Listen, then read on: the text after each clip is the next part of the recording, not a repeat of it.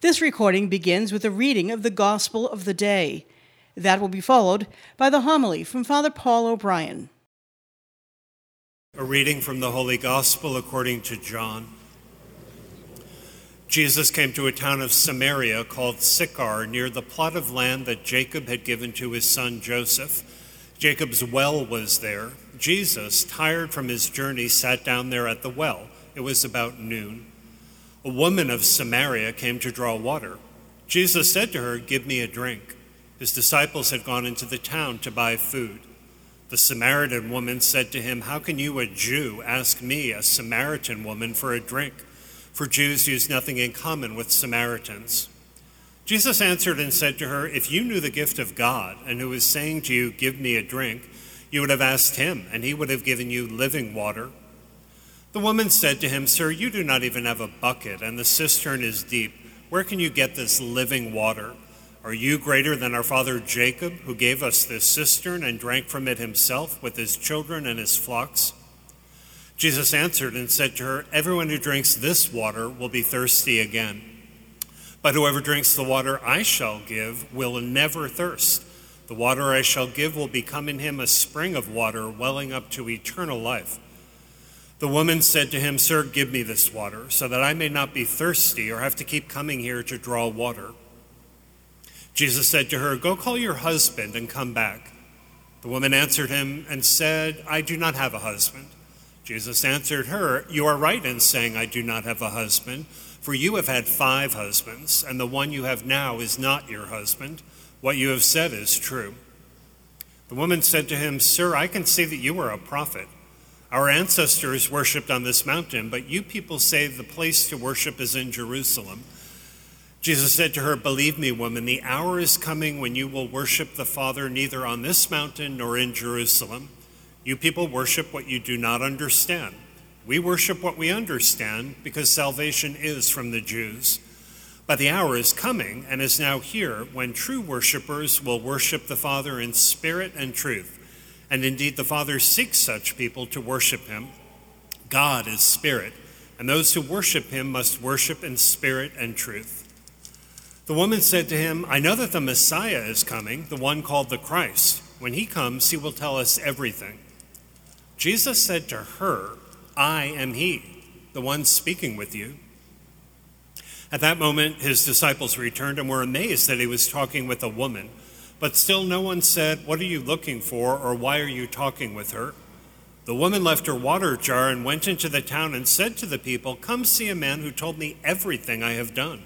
Could he possibly be the Christ?" They went out of the town and came to him. Meanwhile, the disciples urged him, "Rabbi, eat."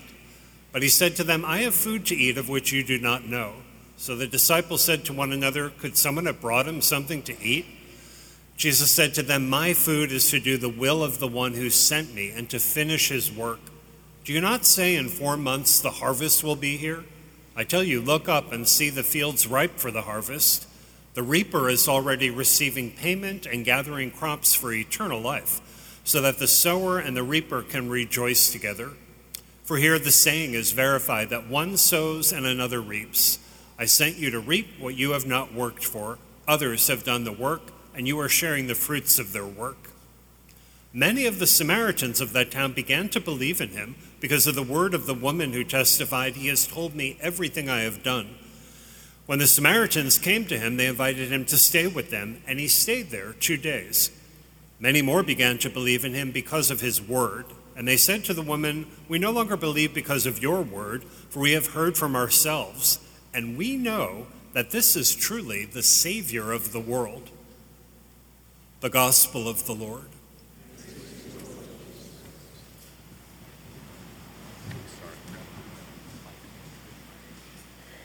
This begins the 3rd week of Lent. Lent is the 6+ week period of spiritual preparation for the holiest days of the year, beginning on Holy Thursday, going through Holy Saturday, and then the Easter season.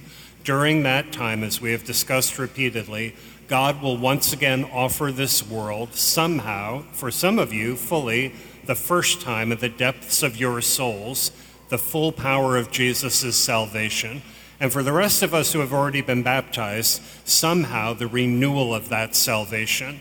Minimally, we should expect, if we prepare for those holy days and actually live them, that God will give us real insights, deeper insights into who Jesus really is, what the depth of his sacrificial love is, and therefore who we're meant to grow into being.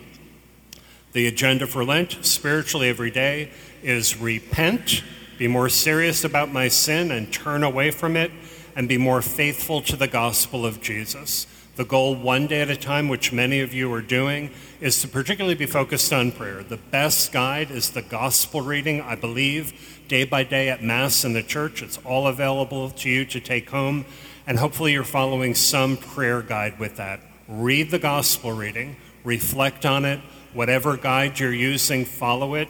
You will be actively living Lent. There's a prayer guide, a chunky one in the bulletin that you can take home. It's accessible to everybody. If you have been actively living Lent, I believe that you will find today's gospel passage, once again, inspiring and encouraging. If you have not actively been living Lent, I'm really glad that you're here.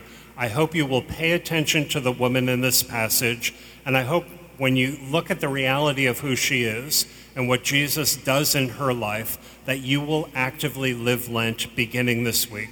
Your life, your choice. Gospel reading today is from the 4th chapter of John. The woman in this passage, I believe you will all agree, is uniquely important in the scripture. This is the one account of Jesus' encounter with her. There is nobody else exactly like her in the entire New Testament. At the beginning of the encounter, once again, it's clear Jesus is the one and only initiator of this encounter. Not only does the woman not do this, she doesn't even want this. Jesus initiates the encounter. Let me back up.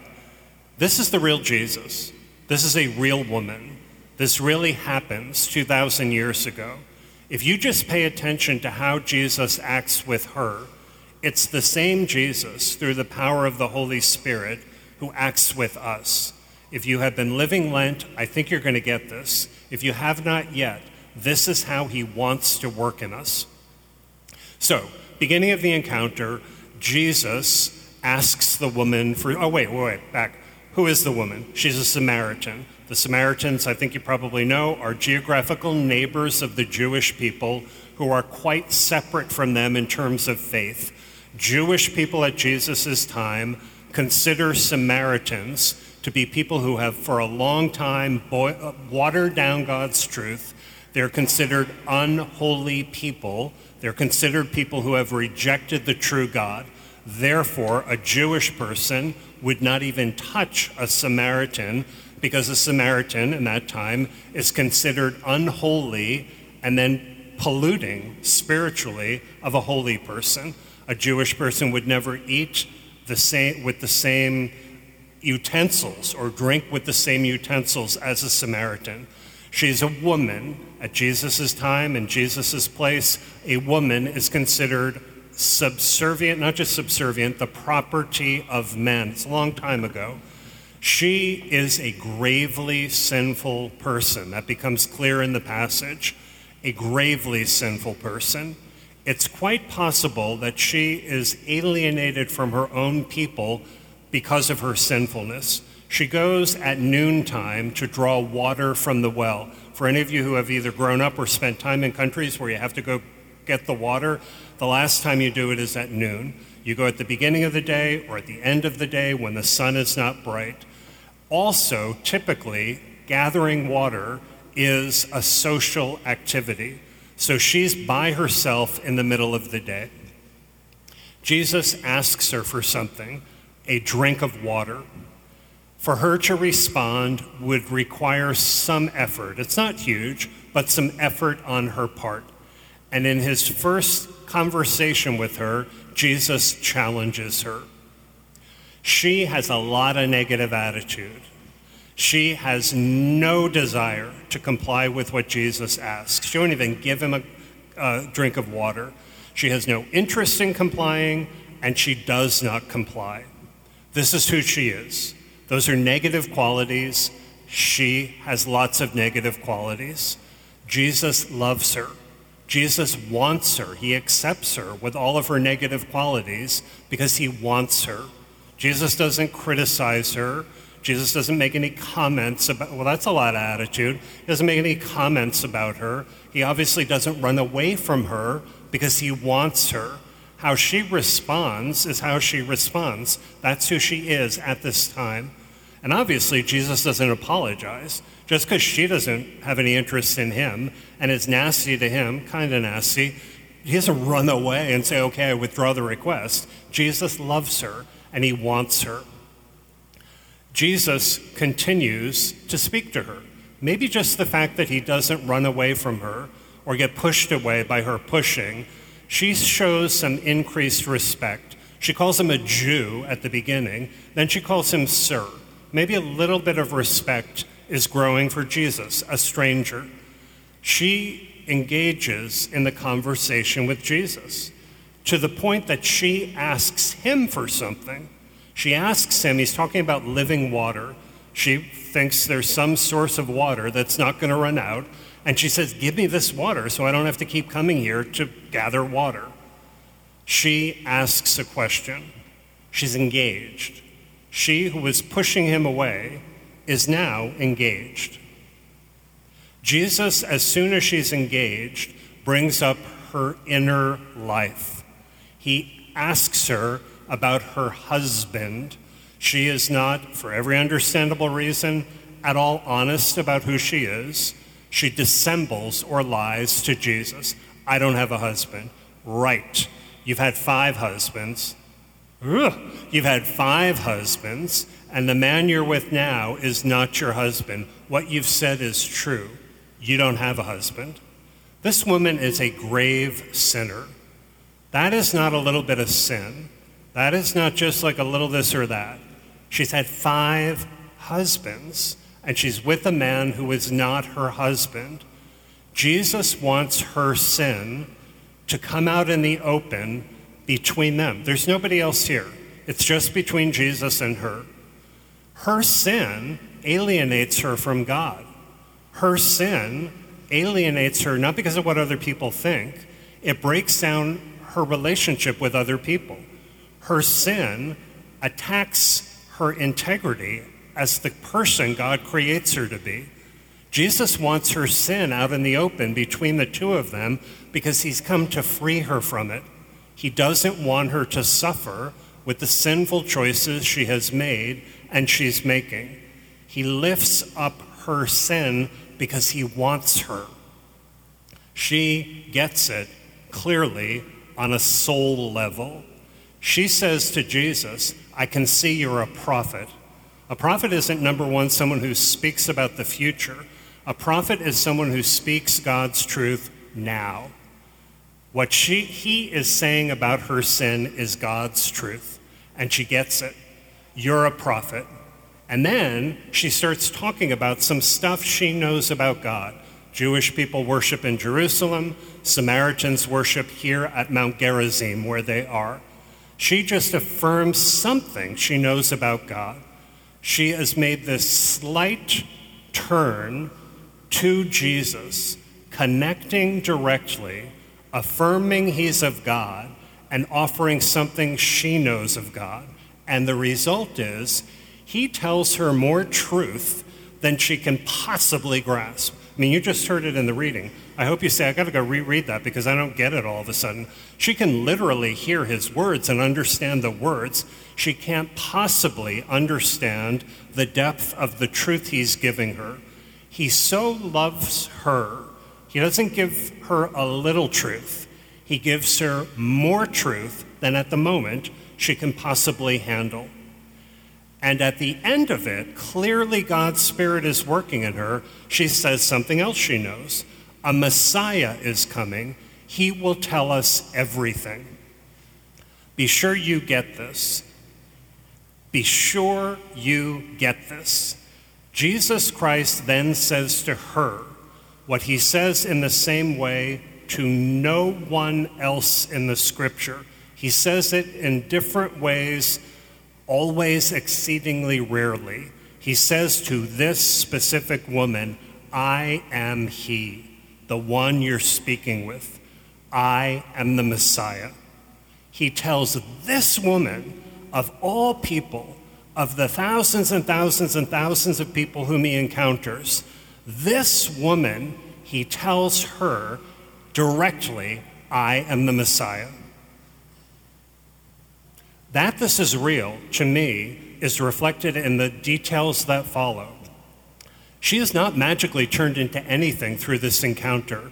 She's profoundly affected. She doesn't become a disciple of Jesus. She's profoundly affected. She goes and she says to people, hey, she's connecting with people from whom she may be alienated. Doesn't seem to be so important anymore. Come and see this person who has told me everything about me. He hasn't told her everything about her.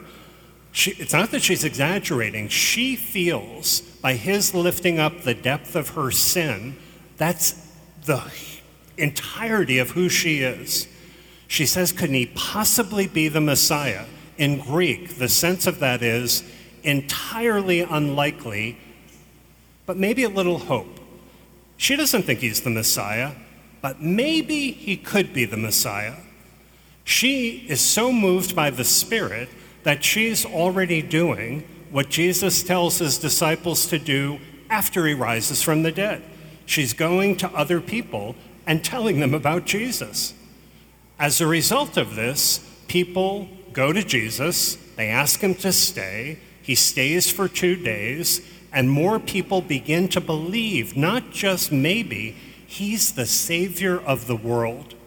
This woman, way before his death and resurrection, is already so impacted by God through Jesus that she's doing what people ultimately, you and I, are told to do by Jesus. That is the single longest conversation that Jesus Christ has with anyone in the entire New Testament. Think about that. How important is she? Not a single other human being in the New Testament is recorded as having a longer conversation recorded with Jesus.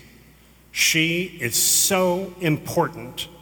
A sinful person, a gravely sinful foreigner who may be rejected by her own people, who has a hugely negative attitude, who has no interest in Jesus, who does not want to comply with Jesus, who meets the real Jesus, who is the Messiah and is the Savior of the world. So to conclude, if you've been actively living Lent, I hope you get this. If you've been actively living Lent, he's been doing the same realities in us just in the past 3 weeks. Go through this today when you go home. Each of those basic interventions he's done with any of you who has already actively been living Lent. You are that woman. If you have not been actively living Lent, you are meant to be that woman. You have been listening to Father Paul O'Brien, pastor of St. Patrick Parish in Lawrence, Massachusetts. For more information about the parish and to get involved, please go to stpatrickparish.com or follow us on social media. Thank you for listening.